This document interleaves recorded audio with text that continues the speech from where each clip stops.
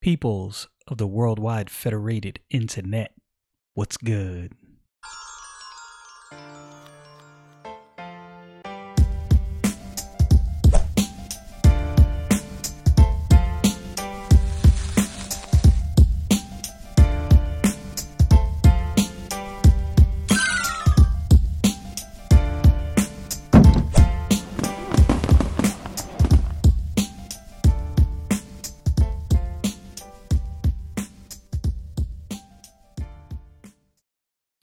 I decided since I'm getting close to the end of the book of Exodus, I'm going to start my series on the book of Jonah.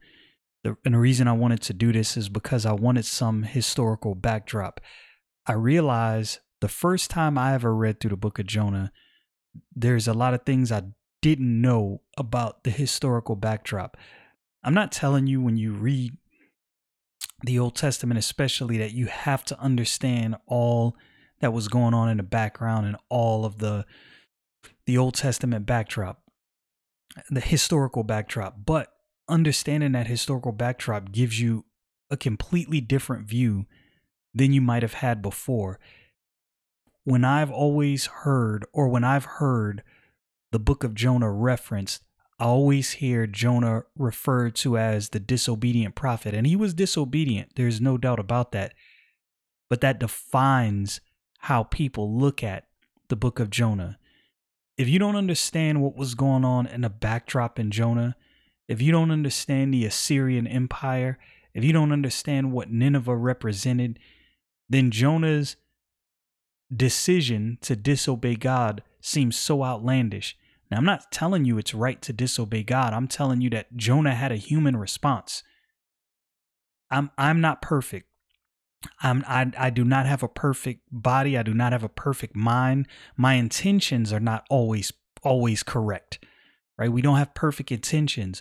When you read through the book of Jonah and you don't understand the things that I mentioned historically, I can definitely see how you view Jonah as this completely out of the way, disobedient prophet.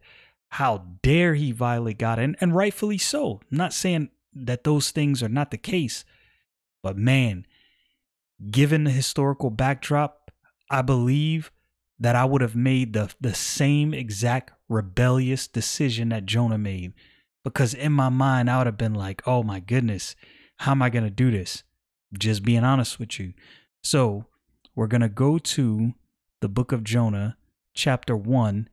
And verse 1 and 2, I'm just going to start with that. And then I'm going to go to a more historical backdrop to kind of give a little more context to what was going on. Because again, I think that will help understand the environment, the atmosphere, and some of the reasoning behind Jonah's decision.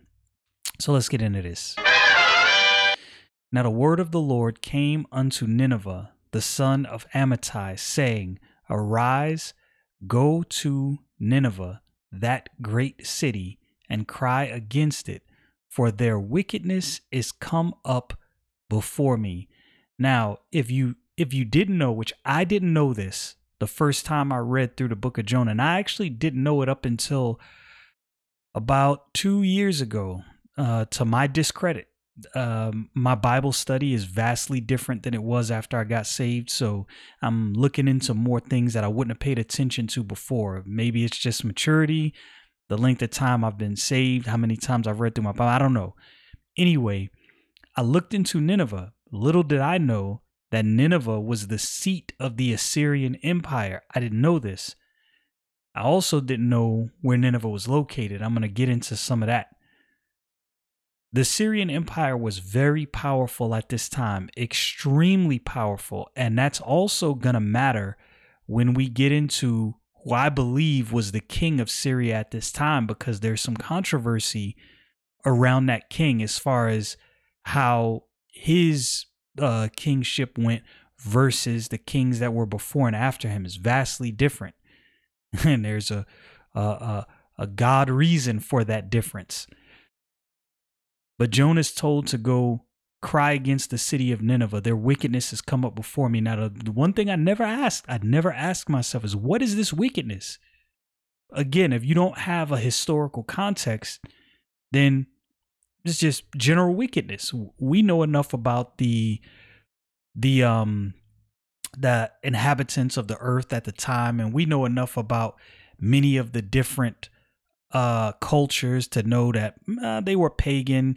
They didn't worship God. They worshiped idols, human sacrifices, and a lot of that stuff. And I'm not saying that's a small thing, but I'm saying, what was it about this Gentile city, Nineveh? Remember, these are not Hebrews, that God told Jonah, I want you to go preach this message to these people. And I think there's a twofold reason that I'm going to get into in this study, and a lot of it is based on historical context that, again, when I first read this, I did not have.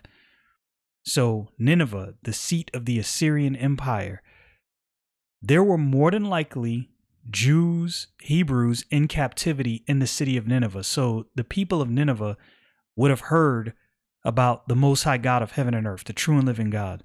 They would have heard the accounts of the Abrahamic accounts of the children of Israel leaving Egypt. They would have heard creation accounts. In my opinion, there's historical evidence for this. And again, through this going through the book of Jonah, I would definitely cover some of that. So what I want to do with that historical backdrop, I want to transition to some articles and historical facts about this time frame. Before I do that, let's do this. I can't remember where exactly it's at in the book of Kings. I think it's First Kings, but we'll see. At what time was Jonah around? It is 2 Kings chapter 14 verse 25. Now, I'm gonna kind of read through this because all of these things matter. Like, I'm realizing the web of truth that is slung through the Bible. Like, if you miss these things, if you don't connect dots, if you don't look at some history and what was going on at the time, there's definitely things that can be missed. All right, so 2 Kings chapter 14 verse 25. He restored the coast of Israel from the entering of him. So who are we talking about? So let's go up.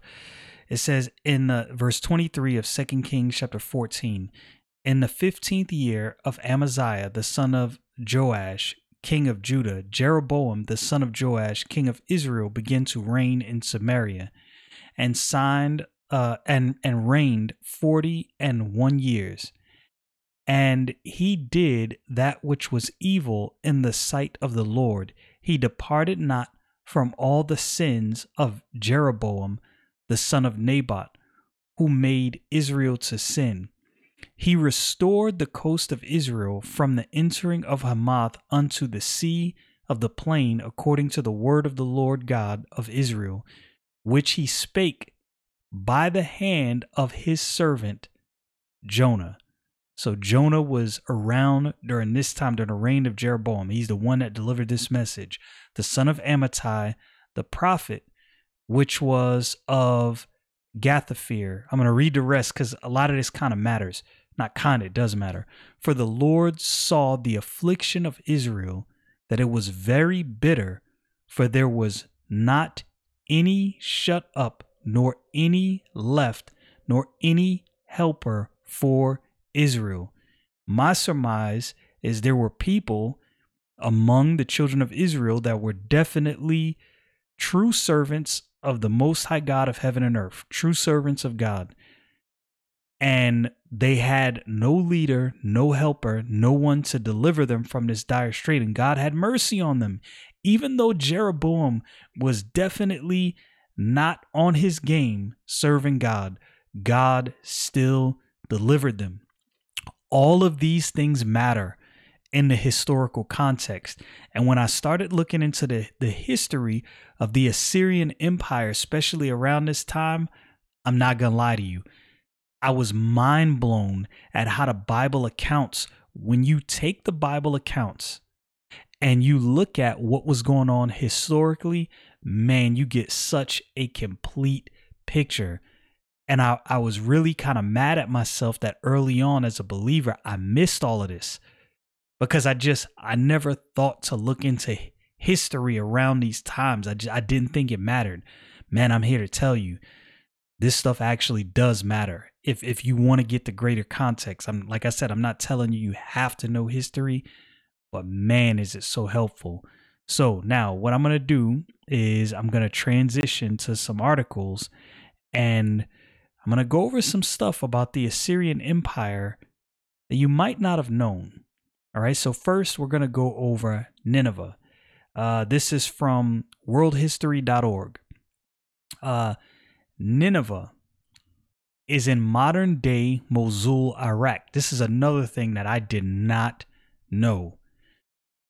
I wish that these countries weren't in turmoil and that I could actually go visit some of these places. I will tell you, I was in Iraq, and I was in one base in Iraq where it was a desert, like a straight desert. Like there was nothing in any direction as far as that I can see. From what I remember, it was an old dried out lake bed or something like that. And there was a base right outside the gate of that base at one of the Iraqi military checkpoints. It was like an oasis. There was like palm trees and it was green. Now I'm telling you, this base was completely desert, sand everywhere. And there was this one patch of like green trees, and it was crazy. I remember looking out the gate and thinking, man, what is that? And then I found out right before we pulled out of Iraq the first time, there was some people on base, some of the people I work with, that actually got to tour that place, because what it was, according to the Iraqi guards, it was one of Abraham's wells. I have no reason to doubt that. It more than likely was. But anyway, so Nineveh, Mosul, Iraq, the city is still standing to this day. Not Al Qaeda, ISIS actually year 2-3 years ago blew up it was a shrine to Jonah that stood in this city of Nineveh. And like I said, so much of this stuff I did not know, and it makes me mad that I didn't know this earlier. Okay.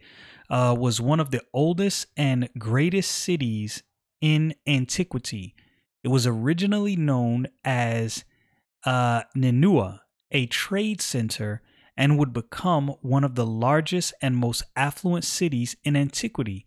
It was regarded highly by ancient writers, other than those who created the biblical narratives, which cast it in a negative light. Now, again, this is worldhistory.org, so you got to expect them to take shots at the Bible. The area was settled as early as 6000 BCE, and by 3000 BCE had become an important religious center for worship of the goddess Ishtar. The meaning of the name is disputed, but most likely relates to the prefix Nin or Nina, which often appears in the names of deities, Ninhursag, Ninurtu, or Ninurta, among many others, and could have meant house of the goddess, or specifically house of Ishtar, as the city was associated with the goddess from the early date. It came directly under Assyrian rule under the reign of Shamshi Adad I, 1813 to 1791 BCE, but was most fully developed during the Neo-Assyrian Empire, 912 to 612 BCE, by Sennacherib, 705 to 681 BCE. Among the most famous Assyrian kings and closely associated with the city of Nineveh is mentioned in the Bible, most notably in the book of Jonah, where it is associated with sin and vice. The city was destroyed in 612 BCE by a coalition led by Babylonians and Medes, which toppled the Assyrian Empire. This was the seat of the Assyrian Empire, the city of Nineveh, which is why Jonah was sent to this specific city. These things matter. And again, I did not understand this. If you read through the book of Jonah without any historical backdrop, why he went to Nineveh, the reason, and I'm not saying you necessarily have to know that, but man, it opens the Bible up so much more when you understand that, because you see God's hand working and exactly how God's hand was working. I'm going to read a little bit more, and then I'm going to transition to some other articles about Nineveh. Okay, although the region was inhabited since the Neolithic period and civilization established by 6000 BCE, the first people known to live there were the Hatti. These people, who built their great capital at Hattusa, most likely constructed the first city of Nineveh. Though what it was called is unknown. This early city and subsequent buildings were constructed on a fault line and consequently suffered damage from a number of earthquakes. Archaeological excavations have uncovered a number of cities which rose and fell on the site. The Akkadians took the region during the reign of their first king, Sargon the Great, 2334 to 2279 BCE, who conquered all of Mesopotamia as well as Anatolian regions such as Cilicia. An earthquake in 2260 BCE destroyed the first temple of Ishtar at Nineveh, possibly constructed by Sargon the Great, which was rebuilt by the Akkadian king Menishtusu, 2270 to 2255 BCE, who also added on to the city. The Akkadians also associated the city with Ishtar and held it and the region at large until the fall of their empire in 2083 BCE. At this time, the Hatti regained their autonomy in the region briefly until they were overrun by the Assyrians and Amorites. The Amorites occupied Nineveh and added to the temple, leaving behind inscriptions recording other construction projects which were later demolished. The Assyrian king Shamshi-Adad I drove the Amorites from the region and established the Assyrian capital at Ashur, while Nineveh flourished as a trade center. When Shamshi-Adad I died, the region was conquered by the Amorites under King Hammurabi of Babylon, 1792-1750 BCE.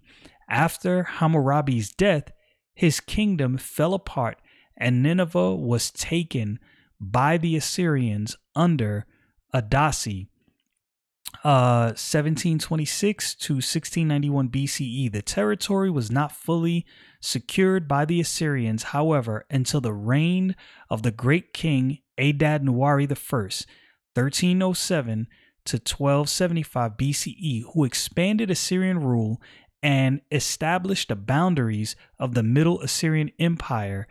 King Shalmaneser I, 1274 to 1245 BCE, builder of the city of Kalhu, built a place and temple at Nineveh, refurbished the city, and is thought to be the thought to be responsible also for the first walls surrounding the settlement.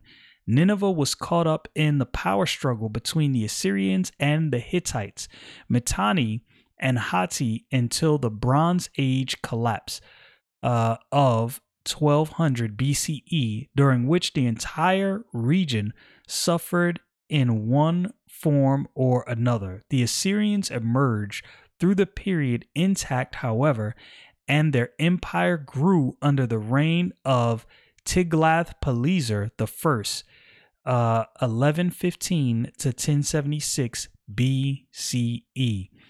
All of these things leading up to what happened with Jonah, it matters so much, and it's so crazy. When I started going through this history and getting certain details, I'm like, yo, how come I didn't know any of this stuff? So let's learn some about the Assyrians, because that's another thing that people don't realize. Let me do this. I'm going to read this article from medium.com. You must understand how brutal the Assyrians were, and this is something that I don't think many people know. I don't think many people know of. The Assyrians were brutal.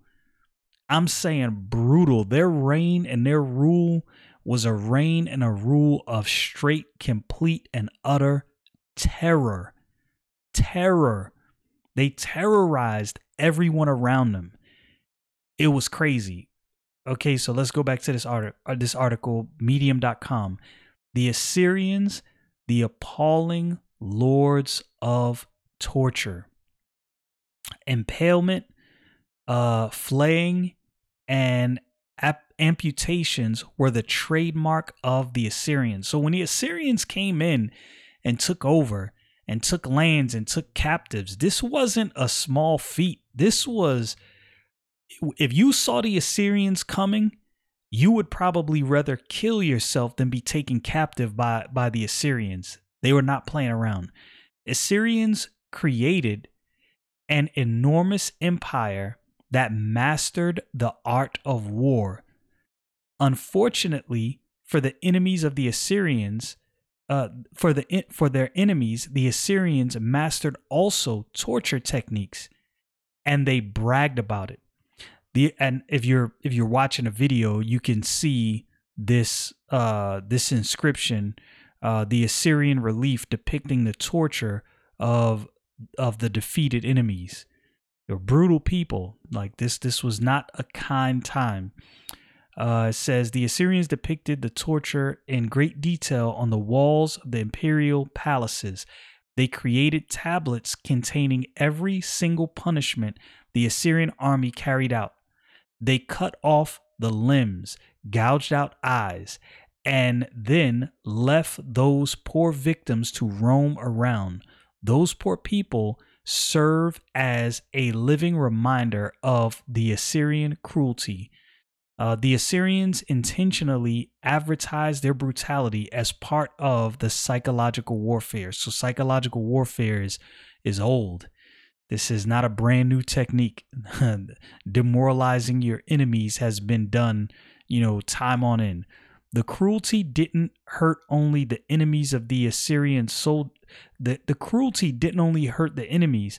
The Assyrian soldiers suffered too. The soldiers were seeing and hearing the ghost of killed enemies. These were the symptoms of post-traumatic stress disorder, PTSD. So stretching back even back then. And here there's a picture of on a tablet, I'm guessing, of Assyrian impalement. Man, they were definitely masters of the cruel death. The Assyrians were proud of the mass executions. They loved to impale their victims on large stakes. Such sights instill terror and fear into the rest of the population. For the Assyrian kings, it was a showcase of their power. The stake was driven into the body under the ribs, and not through the anus, as it was customary in the medieval ages. This is grotesque stuff. I forewarn you. The victim's weight caused the spikes to protrude deeper and deeper into the body. The slow death was terrifying. 2,000 years later, Vlad Tepes, aka Count Dracula, would learn from the Assyrians and impale thousands of Ottomans. Although the impalement was the Assyrian preference, they also invented crucifixion. How interesting is that? Just to increase their cruelty a bit more. Flaying the victim's skin was hung on the city wall. The Assyrian kings were fond of flaying the rebel leaders. The flaying process would start at the buttocks, thighs, or lower legs. They would cut the skin in strips and pulled it off the living victim. The victim's skin was hung in a visible place as a reminder for the rest of the citizens. Let's see. Assyrian king. I guess this is a quote from Assyrian king Ashurnasirpal II, 883 to 859 BCE. I let the leaders of the conquered cities be flayed and clad the city walls with their skin. This is gruesome stuff. And they're showing some different, tablets with depictions of Assyrian tortures. Crazy. The Assyrians forced the captured nobles to grind the bodies of their ancestors. By doing so, they erased the evidence of their legitimacy to rule. This part of psychological torture is showed. This was part of psychological torture. It showed the absolute power the Assyrian kings had over the subjugated nations. Beheading. Soldiers. This is another depiction on a tablet for those, of course, who are watching. Soldiers decapitated the defeated enemies and built pyramids out of their heads. That is insane. The Assyrians also decorated trees with heads of their enemies. One of the Assyrian accounts even boasts of the necklace made by severed heads. This is crazy. Amputation of limbs, blinding, castrating, and burning people alive. The Assyrians were very creative about the brutality. They would cut off legs, arms, noses, tongues, ears, and testicles. They would gouge out the eyes of their prisoners. They would burn small children alive. The Assyrian army was a professional army, and it was well organized. So their cruelty and brutality were systematic. The Assyrian kings used brutality as a weapon. The psychological warfare worked. The news of extreme terror spread fast. The entire cities surrendered, and in the mere sight of the approaching Assyrian army, the Assyrian kings bragged about their cruelty. They regarded it as their divine right. And this is a quote from Assyrian king Ashurbanipal, 668 to 631 BCE. I entered that city. Its inhabitants I slaughtered like lambs.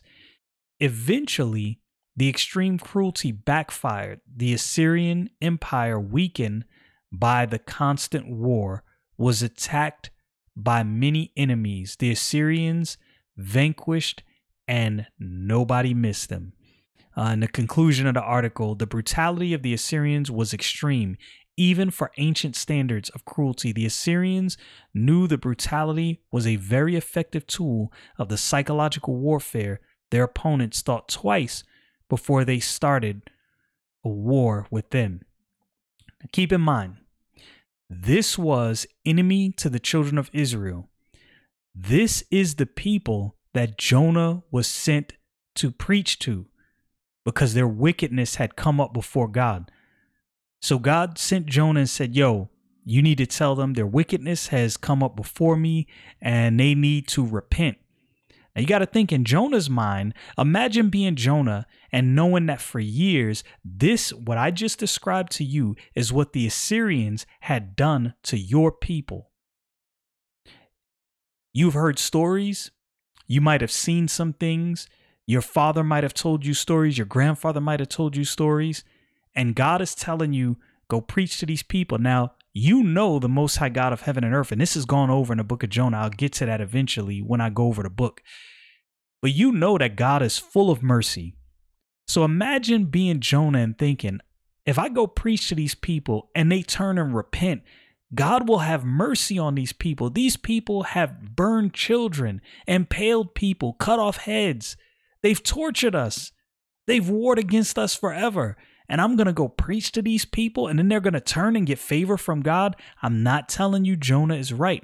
I'm telling you, when you have all of this historical context, you probably won't look down on Jonah so piously. I'm not saying what he did was right. He was definitely rebellious against God. But I'm telling you, with this in context, it's like, man, I don't know. I might have done the same thing Jonah did. I might not want to come down on homies so hard, because I would probably do the same thing. Here's another interesting thing. Again, historical backdrops. So the Bible is always doubted. People doubt the Bible. People doubt what it says.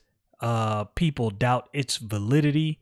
And many times what has happened throughout history is it has been the assumption that none of what's discussed in the Bible, the kings that are mentioned, the kingdoms, none of these things are true. And there's always some historical finding that gives validity to the Bible. One of those things is the Black Obelisk. Why this matters is the Black Obelisk depicts, I'm going to read this article, but it depicts King Jehu paying tribute to an Assyrian king. So it gives us the timeline of Jehu, right? So moving from that timeline of Jehu on down, you get an idea of the timeline of Jonah and who was the Assyrian king at the time, moving from Jehu, on down. But anyway, I'm gonna read this article. It's called The Black Obelisk. From as far back as the second millennium BCE, Assyrian kings would detail their achievements on stone panels and monuments adoring palaces and public spaces. Several Judite or Israelite kings are named in these royal inscriptions, but only one was ever portrayed pictorially. This honor, or perhaps disgrace, depending on your point of view, goes to the Israelite king Jehu. Jehu is famous in the Bible for bringing the dynasty of Ahab to an end.